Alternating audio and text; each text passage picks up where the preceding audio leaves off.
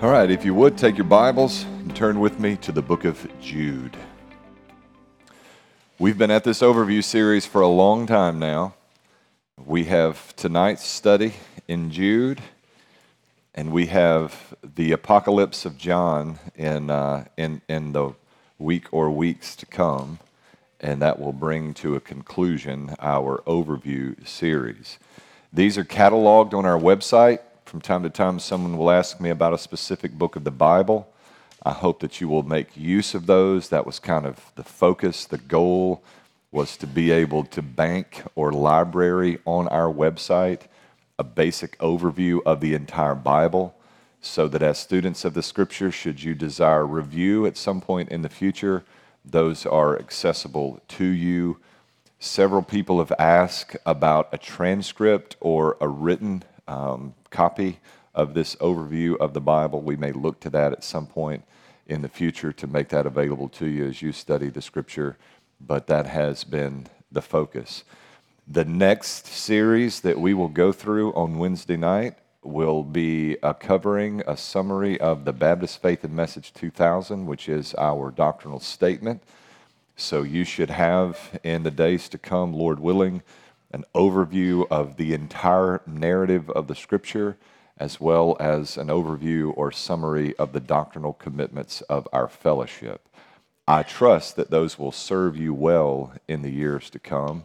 And I hope that I get old and gray and balder as a pastor, and those are still being utilized by our faith family and helping and encouraging in the study of the Scripture.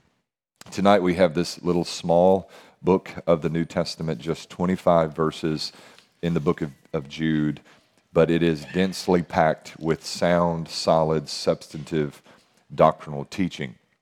A letter Jude writes that he did not initially intend to write.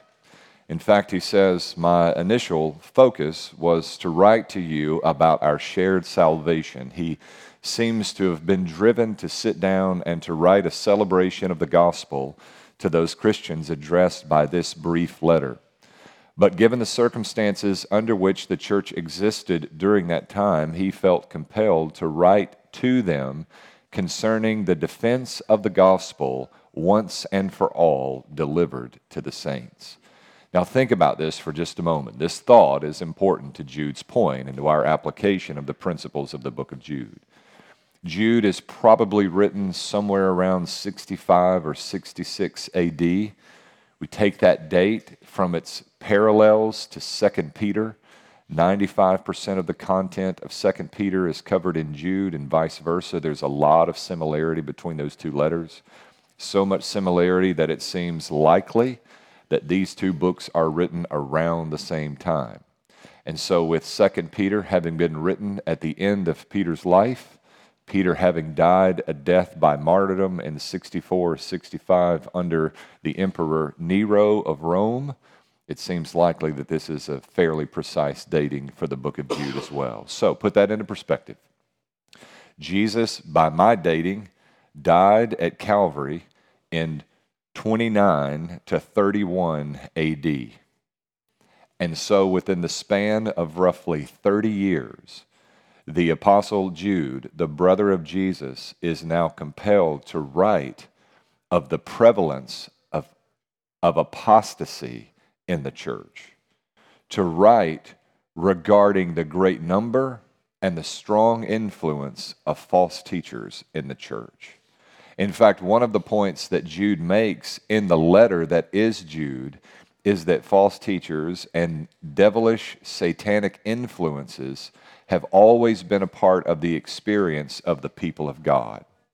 Now, I raise that as a way of reminding and encouraging you, this is a major point for Jude as well, that if false teaching has always been a devilish part of the experience of the people of God, we've strong reason to believe that it's a devilish part and a negative influence at the present hour with regards to the people of God.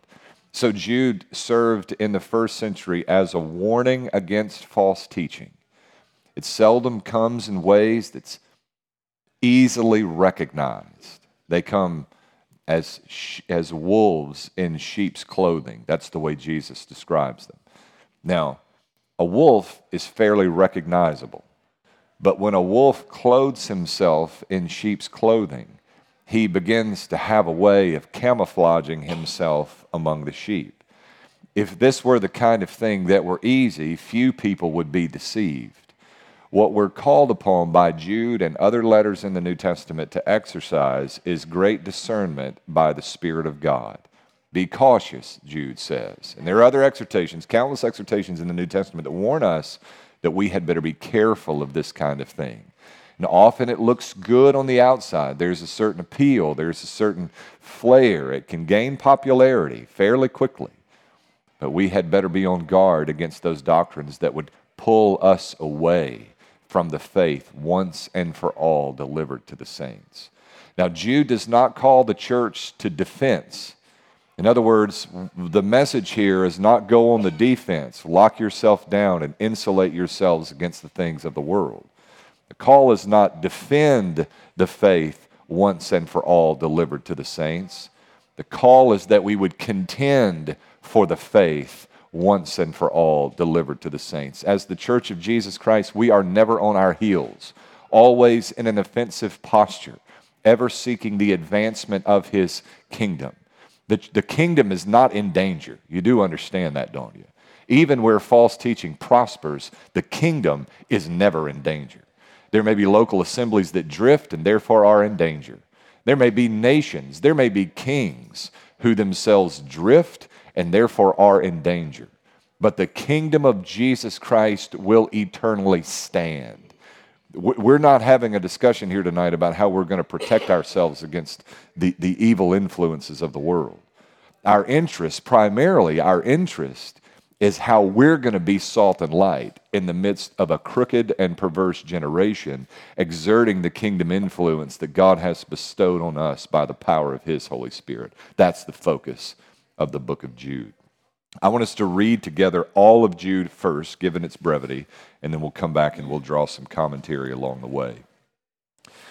Jude, a slave of Jesus Christ and a brother of James, to those who are called, loved by God the Father, and kept by Jesus Christ, may mercy, peace, and love be multiplied to you.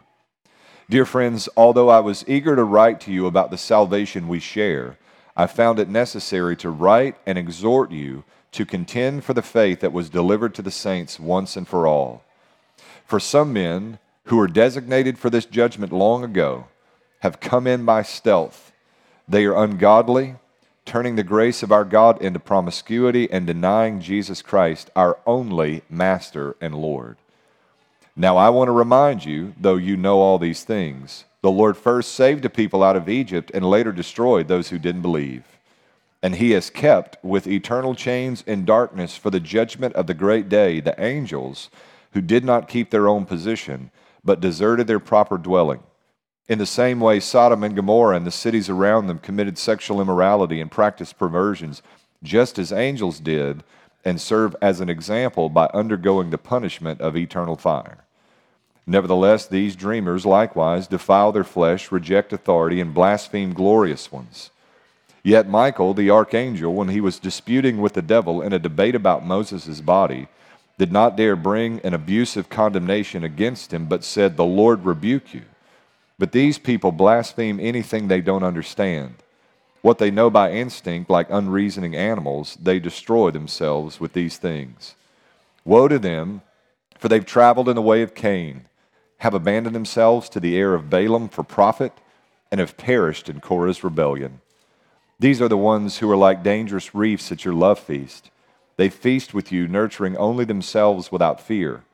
They're waterless clouds carried along by winds, trees in late autumn, fruitless, twice dead, pulled out by the roots. Wild waves of the sea, foaming up their shameful deeds, wandering stars for whom the blackness of darkness is reserved forever. And Enoch, in the 7th generation from Adam, prophesied about them, "Look, the Lord comes with thousands of His holy ones to execute judgment on all and to convict them of all their ungodly acts that they've done in an ungodly way, and of all the harsh things ungodly sinners have said against Him." These people are discontented grumblers, walking according to their desires. Their mouths utter arrogant words, flattering people for their own advantage. But you, dear friends, remember what was predicted by the apostles of our Lord Jesus Christ. They told you in the end time there'll be scoffers walking according to their own ungodly desires. These people create divisions and are unbelievers, not having the Spirit. But you, dear friends, as you build yourselves up in your most holy faith and pray in the Holy Spirit, keep yourselves in the love of God, expecting the mercy of our Lord Jesus Christ for eternal life. Have mercy on those who doubt. Save others by snatching them from the fire. Have mercy on others, but with fear, hating even the garment defiled by the flesh. Now to him who is able to protect you from stumbling and to make you stand in the presence of his glory, blameless and with great joy, to our only God and Savior, through Jesus Christ our Lord, be glory, majesty, power, and authority before all time, now and forever. Amen. Jude begins by calling the church to contend for the faith. Verses 1 through 4 focus on this idea, contend for the faith. There's this brief introduction in verses 1 and 2. There is a bit I want to point out for you here. If you'll look at verse 1, Jude says, "A slave of Jesus Christ and a brother of James, to those who are called, loved by God the Father, and kept by Jesus Christ." If you're a note taker or an underliner, it would behoove you to underline or to make a mark there by the term kept. Jude is going to begin, or rather end, on the same note with which he begins. What Jude signals is that the answer to our not falling victim to false teaching is the keeping power of Jesus Christ. How many of you know that not only does God save us, but that he is actively keeping us as true believers over the duration of our life? That seems to be a major point of emphasis for Jude in these 25 verses. God save us, but also keep us, God. Hold us fast and don't let us go. In verse 3, the Bible says, "Dear friends, although I was eager to write to you about the salvation we share, I found it necessary to write and exhort you to contend for the faith that was delivered to the saints once and for all." The idea here is that you're going to be fighting for the faith. Now, the language of fighting the good fight, and in fact, military fighting terminology is used throughout the Bible. Sometimes, I think, because we're wrong-headed in our approach to the Scripture, we regard this as a literal fisticuffs fighting for the faith. But that's not what's intended. There is, it seems, an intentional effort at casting our defense of the faith, our contending for the faith, in these militaristic or fighting terms. It sort of beefs up or makes masculine the passive posture that Christ has called us to in the gospel. A willful sacrifice to see the kingdom advanced, a willingness to lay down our lives for the advancement of the kingdom. That is in itself a fight, but not the fight that we often envision when we hear such language. Jude says, contend once and for all. Now, given the kindness, the gentleness, and the humility to which Jesus called us to in his preaching and teaching ministry, it seems that there are certain episodes reflected in the New Testament where there was such pains taken to demonstrate gentleness and hospitality and kindness that could really be abused, taken advantage of, and it could often come to demonstrate a real weakness in the life of the church. The example that I have in mind, first and foremost, is 1 Corinthians 5. And the church has a brother in the church who's involved in a grave act of sexual immorality. And rather than being ashamed of this sin's presence in the life of their local body, they regard this as an example of their great grace. And they're celebrating this thing, right? They should have brought him under discipline. They should have rebuked him and sought correction and reconciliation in his life. But they see this as sort of, hey, we're more gracious than anyone else because we got this brother in our church, and you wouldn't believe the crazy things that he's doing, and yet we have embraced him. It's sort of a 21st century American evangelicalism idea before the 21st century American evangelicalism idea was ever born, right? Like, we're better Christians because we're far more tolerant of grave sin than someone else. Now, it seems to be at least somewhat reflected in the passage that there was a reticence on the part of the church to deal with the presence of false teaching in their midst. There's a great deal of difference. I was having this conversation just this afternoon. There's a great deal of difference between bearing with weaker brothers, demonstrating compassion for those in sin, being patient with those who may be immature in their understanding of the gospel. That's one thing. It is another thing altogether to address or to deal with those who have entrenched themselves within a local body for the expressed purpose of sowing discord, disunity, and false doctrine within that body. There is, as I like to say, a time when the shepherd is responsible to bind the wounds of the sheep.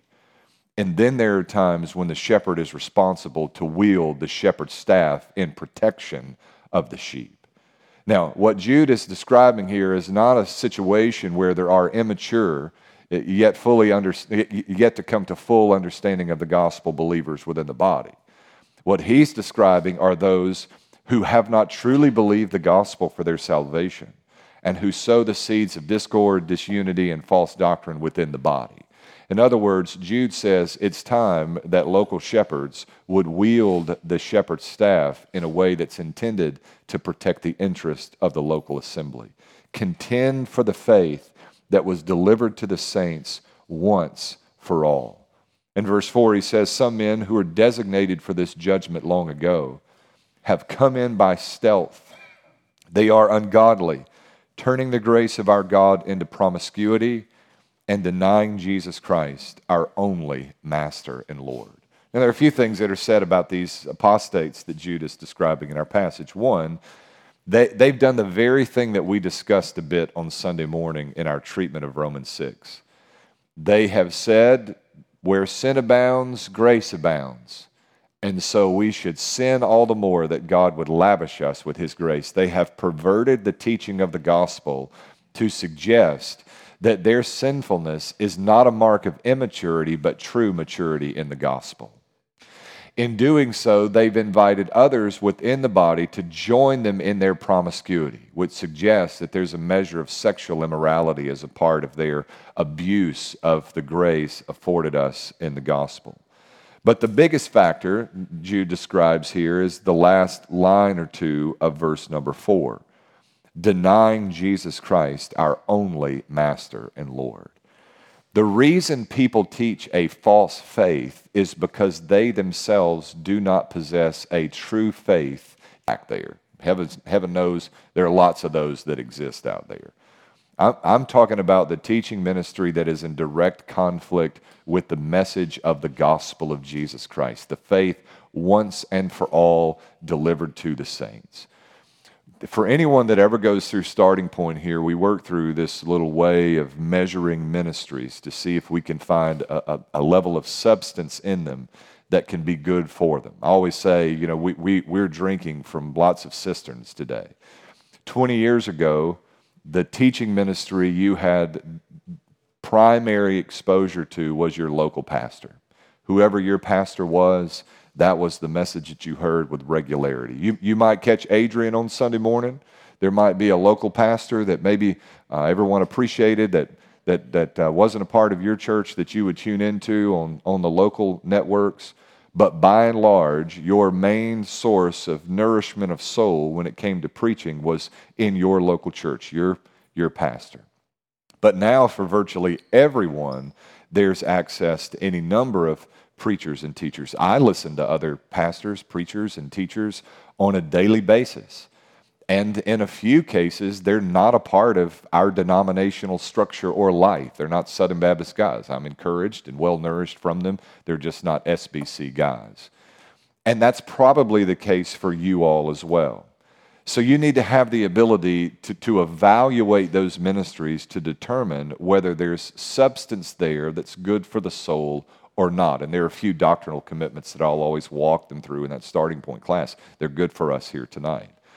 One, there has to be a belief in the doctrine of the Trinity, that God exists in three distinct persons, one in essence. Now, I'm not saying to you have to understand the Trinity, because frankly, I'm not sure that anyone really does. But I am saying to you that this is a critical foundational doctrine. My favorite Trinity quote, always cited in this setting, is from Adrian Rogers, who said, "Try to understand the Trinity and you'll lose your mind, but deny the Trinity and you'll lose your soul." It is that critical. It is just that critical. And you might be surprised to know how this simple foundational doctrine can go so far towards separating the wheat from the tares when it comes to false teaching. A second issue is the nature and divinity of Jesus. What I mean by that is that Jesus is 100% man, not just in the appearance of man, but like unto us. Jesus is man. In fact, he is eternally man. He doesn't change his substance, his appearance, or his nature. When he appears in his resurrected body, he does so with scars in his hands and in his side. Eternally, he sits at the right hand of the Father as the Lamb slain before the foundation of the world. While at the same time, he is 100% divine. Now, that's really straightforward. That's a foundational Christian doctrine. But again, you would be surprised to note how effective these two measures can be in separating the true from the false, especially when it comes to the prosperity gospel and so many of these preachers who are so popular in our culture today through TBN and CBN and so-called Christian broadcasting. You'll be hard-pressed to find anyone in those circles who believes the biblical doctrine of the Trinity or the biblical doctrine of the nature and divinity of Jesus. I could rattle you off a list of names who are in error with regards to this particular issue. A third doctrine that is important for use in evaluating preaching ministries is the nature of man, not just the nature of Christ, but the nature of man. One of the things that makes our world so wacky, one of the reasons as a society we have such a broken understanding of the world, is because we don't get the doctrine of sin. We just do not get the doctrine of sin. We are not, as people, fundamentally good, looking for opportunities to give expression to our inner goodness or light. We are fundamentally bad. We have all sinned and come short of the glory of God. And there are 8 billion illustrations of this alive on the planet today. I don't care who mom and dad is. You take any child and lock them in a room. Lock them in until they're 18 years old. They'll come out cussing, fighting, lying, and stealing. A testament to the fact that from conception, we are sinners, sinners by birth and sinners by choice. You miss this doctrine, and the rest of the house falls. A fourth is the inerrancy of the Scripture. If a preacher doesn't believe in the inerrancy of the Scripture, there's little, if any, opportunity to glean any substance whatsoever from his ministry. The language of inerrancy is specifically chosen by our church as a non-negotiable doctrine because it allows for no wiggle room under its great weight. What you'll find is that virtually all preaching ministries will suggest that they believe in the authority of the Scripture. They'll believe that the Bible is God's Word, or they'll frame that in a way as to say that the Bible contains God's Word. No, the Bible is God's Word. And yes, the Bible is authoritative. And yes, the Bible is infallible. And yes, the Bible is sufficient for all matters with regards to faith and practice. But we have chosen to emphasize our insistence that the Bible is God's Word with the language of inerrancy because it is the weightiest and most forceful terminology that can be used in order to express our deep and abiding belief that God's Word is unlike any other book inspired by God that bears power and never returns void. If you'll look for those doctrinal commitments in a preaching ministry, I don't really care what their denominational background or traditional affiliation is, you'll find that there can be substance for your soul, nourishment for your soul. There can be encouragement for you in that preaching ministry. Now, you need to be more specific when it comes to finding local church fellowship. And there needs to be agreement on more than just the foundational issues. But you and I can find encouragement when there's shared conviction with regards to these issues. So what Jude is describing is not someone who just doesn't get it yet. He's not describing someone who's a different view on one of many issues that we might regard as secondary or tertiary. He's talking about people who have rejected the message of the gospel, if not by the words of their mouth, and by virtue of the actions that they've taken.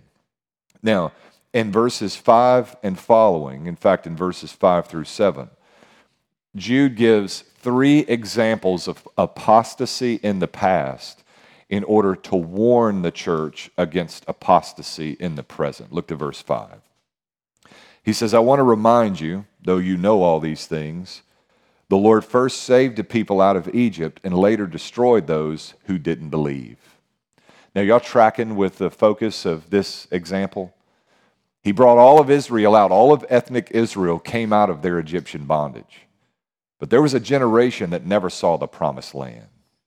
What he's calling them to is the realization that not all of Israel is Israel, which would lead to the realization that not all who find their names on the membership rolls of a church are truly a part of the church. Not all of Israel is a proverb that's true of our experience today as well. I wish it weren't the case, but it proves true again and again and again, especially in the Bible Belt South, that the most fertile mission fields can be identified by taking a gander at those names on the membership rolls of local churches.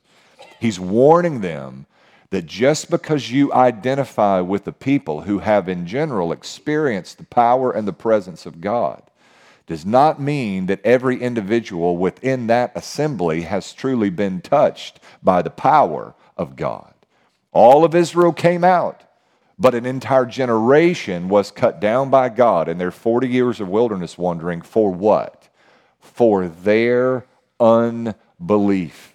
And there will be those who identify themselves with local church assemblies just like ours, who on the last day will fail to see the land that flows with milk and honey.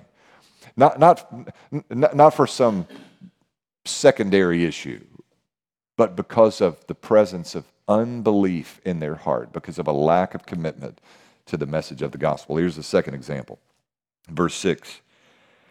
And he has kept with eternal chains in darkness for the judgment of the great day the angels who did not keep their own position, but deserted their proper dwelling. So he's using here the angels. Now, I'm fascinated by the book of Jude.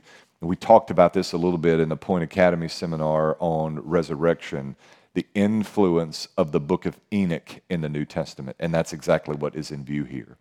Not only does Jude directly cite the book of Enoch in verses 14 and 15, he alludes to the book of Enoch a few times over throughout these 25 verses.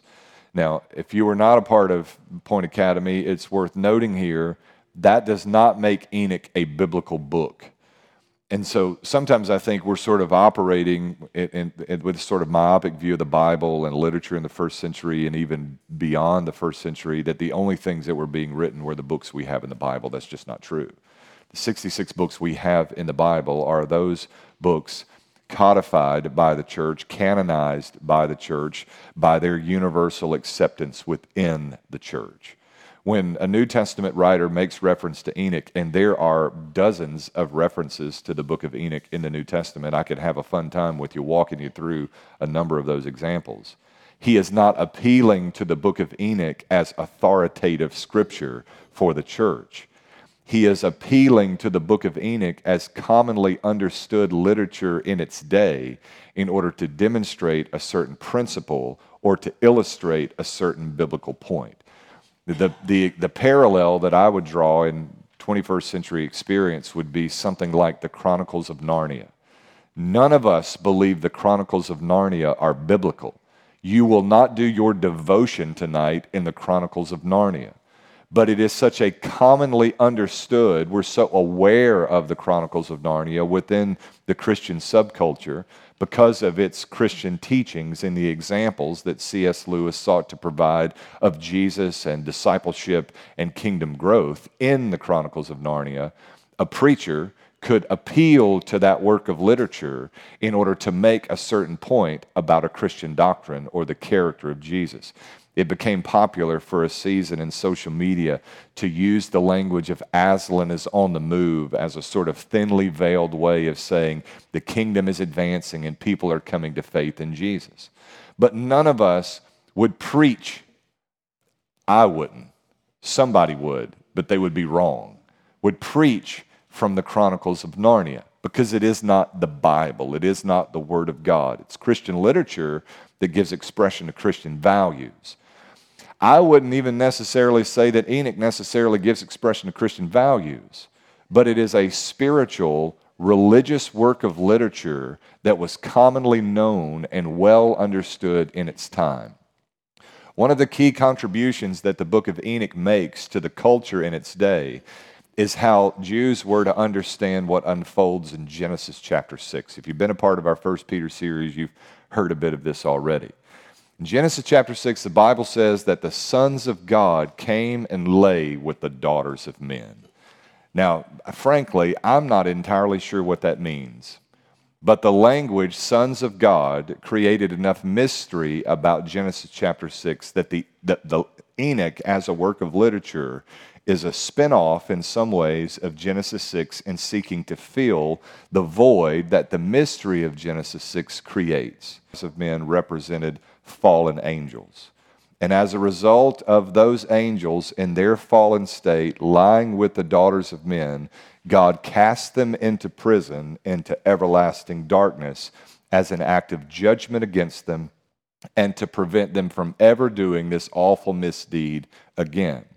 Now that's what Jude is describing here. Now again, that does not affirm that this necessarily happened in history. He's drawing on an illustration from commonly understood literature to demonstrate that even angels who live in direct proximity to the holy God, when they get out of line, judgment has been determined for them. They were among a holy band. It was an angel, it was the angelic choir that gathered around the throne of God to sing Holy, Holy, Holies before the foundation of the world.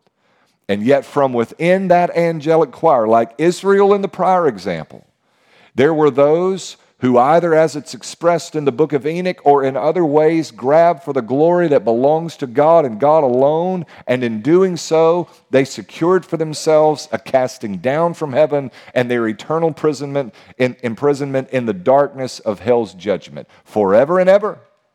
So their example serves as yet another warning against apostasy and the dark fate for those who give themselves over to a misrepresentation of the gospel. Look now at verse 7.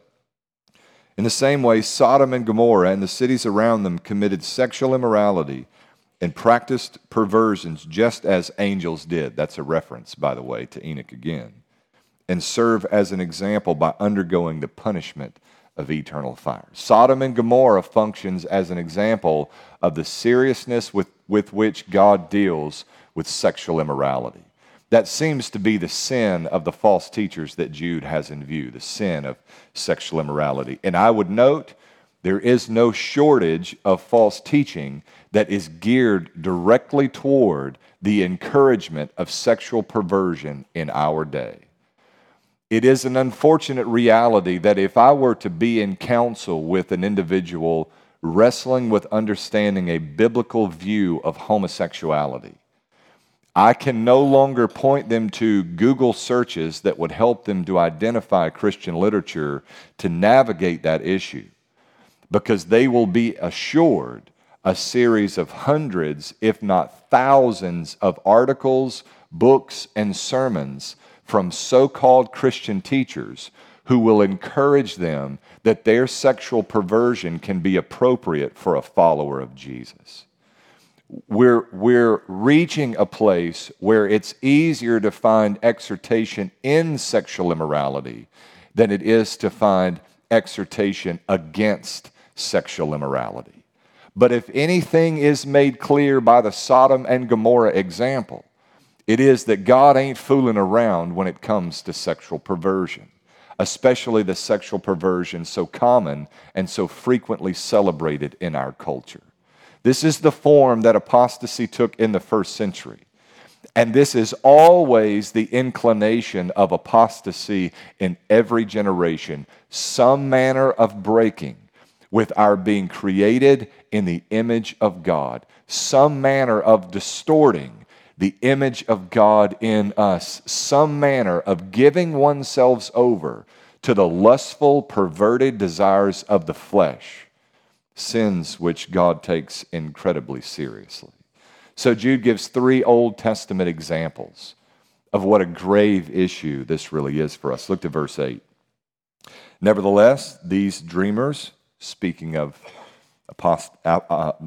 apostates in the first century, I struggle with that word. Have y'all picked that up tonight? I just can't say it. False teachers in the present. Nevertheless, these dreamers likewise defile their flesh, reject authority, and blaspheme glorious ones. Glorious ones seems to be a way of referring to angels. Yet Michael, the archangel, when he was disputing with the devil in a debate about Moses' body, did not dare bring an abusive condemnation against him, but said, "The Lord rebuke you." But these people blaspheme anything they don't understand. What they know by instinct, like unreasoning animals, they destroy themselves with these things. This is a weird scenario, and I find it weird because it has become commonplace in certain circles. I was preaching a revival in Alabama. We'll blame this all on Alabama. And there was a church down the road that was also having a revival, and as a part of that, they opened the door of the church and kicked out the devil. Now, superficially, that seems kind of silly, but on a deeper level, there's a certain danger about that. It seems to be the kind of thing that Jude is addressing here. And he cites again, you guessed it, Enoch, and says when Michael was disputing with the devil about the body of Moses, this is one of the things covered in the book of Enoch. There's a lot of things covered in the book of Enoch, by the way. You remember a few years ago when they made the motion picture Noah about the flood and how Christians went berserk because it didn't look anything like the flood account in the book of Genesis? That's because they weren't using the flood account from the book of Genesis. They were using the flood account from the book of Enoch. There's a number of things covered in the book of Enoch. But in the book of Enoch, there is this dispute between Michael the archangel and the devil over the body of Moses, that the body of Moses would be kept, would be preserved by the people of God. And in that example, again appealing to the example or the illustration of the book of Enoch, Michael does not himself rebuke the devil, but instead cites the name of the Lord. The Lord rebuke you. If you think somehow you've got Satan hemmed up, you are operating according to a scheme of understanding that is just unfathomable. Not even the archangel would bring an accusation against Satan, but rather would rebuke him in the name of the Lord. So what charismatic types would do with this is they would just say, well, I rebuke you in the name of the Lord. To which I would say, that was an archangel that rebuked the devil in the name of the Lord. Flee from the devil. That's what you should do. You should run away. My counsel to that little church was if the devil was there, they should have ran away, found somewhere else to go and hold their service on a given day. The Lord rebuke you. These people, Jude says, blaspheme anything they don't understand. What they know by instinct, like unreasoning animals, they destroy themselves with these things.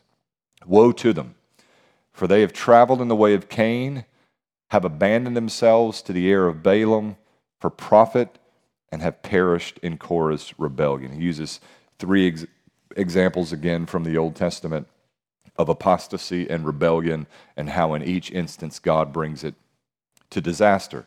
In the case of Cain, Cain brings an unacceptable sacrifice before the Lord. God rejects his sacrifice, and in jealousy, Cain kills his brother Abel. reminding Jude's congregation that false teachers are not out for your good, but for your destruction. They do not have your interest in view. Then he uses the example of Balaam. This is a reference to Numbers 22 through 24 and an attending tradition concerning Balaam's prophecy that follows after. What most people know about Balaam is that he was the prophet of Israel who was riding the donkey when the donkey spoke. The donkey had better sense about the situation than what the prophet of God had in the moment. There's a series of events where Balak, the king of the Moabites, calls on Balaam. What he wants from Balaam is that he would make a prophecy of judgment against the people of Israel. He's witnessed from afar the way the Israelites have devoured the Amorites, and he doesn't want the same fate for the Moabite people. So he offers to pay Balaam a handsome sum of money to prophesy judgment against the people of Israel. Initially, Balaam seems to get it right. He says, I can only prophesy what God tells me. I can only say, thus saith the Lord. But Balaam seems to be entertaining this possibility that he could receive somehow this handsome sum. And he goes back again and again and again. There are 4 prophecies or oracles that Balaam ultimately gives. There is an attending tradition concerning the Balaam and Balak back and forth that says that Balaam eventually gets to this place where he acknowledges, I can only say, thus saith the Lord, but here's the trick, Balaam. You'll weaken their faith. You'll make them susceptible to the judgment of God. In other words, I can't just lead them astray by prophetic utterance, but you can entice them with sexual sin and make them susceptible to the judgment of God. In so many ways, Balaam's prophecy becomes paradigmatic for false teaching in every generation that follows after. In other words, this is what false teaching does. You might not be vulnerable to being spoon-fed false teaching, but if you can be enticed and tempted such that you give yourself to sin, you make yourself vulnerable to false teaching. This is a universal principle, right? Like people think college students fail or fall because they go away to college and they're intellectually challenged by a professor. And that's almost never the way it happens. Seldom do I get up the courage to ask it, but what I want to ask every college student that comes and says, Pastor, I'm really wrestling with whether God exists, or I'm trying to figure out how evolutionary science fits, or philosophically I have problems with the problem of evil. What I always want to ask them is who they're sleeping with. Because it's not that they have philosophical, theological, or scientific issues with the faith once and for all delivered to the saints. It's that they're fishing for a new faith system that accords with their new moral system. It's always been this way, and that's the very thing that Balaam and his prophecy represents within the history of the nation of Israel. Then Korah's rebellion is the second. Korah was a Levitical priest who got himself together 250 other Levitical priests, and they didn't like the leadership of Moses or of Aaron. So they rebel against their leadership, and Moses essentially says, let's all get together. We're going to put you and your 250 out there, and we're going to put Aaron out there, and we're going to ask God to sort this thing out. So eventually they get all gathered up, and Moses says, here's what we're going to do, Israel. Here's how you're going to know who's on the right side and who's on the wrong side. If these 250 die by natural causes, you'll know that I'm not the prophet of God, not the leader that God has for you. But if something supernatural happens to sweep them away, it will serve to verify their rebellious spirit and God's favor on Moses and Aaron. And the ground opens up and swallows those 250 with their families, therefore verifying the authority of Moab for the foreseeable future. Now, when the ground opens up to swallow you under, it's a pretty clear indication that God is displeased with the nature of your ministry.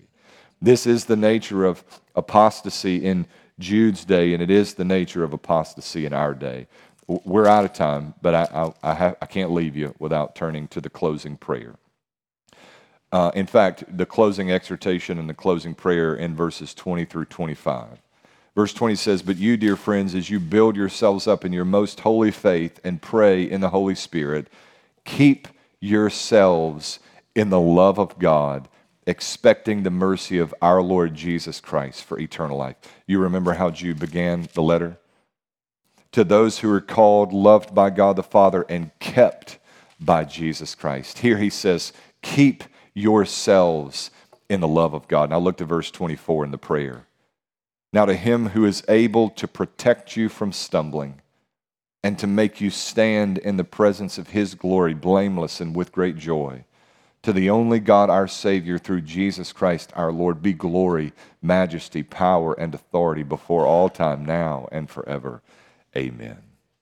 I want you to know, as true believers, that as you are laboring to keep yourself in the love of God, that God is able to keep you.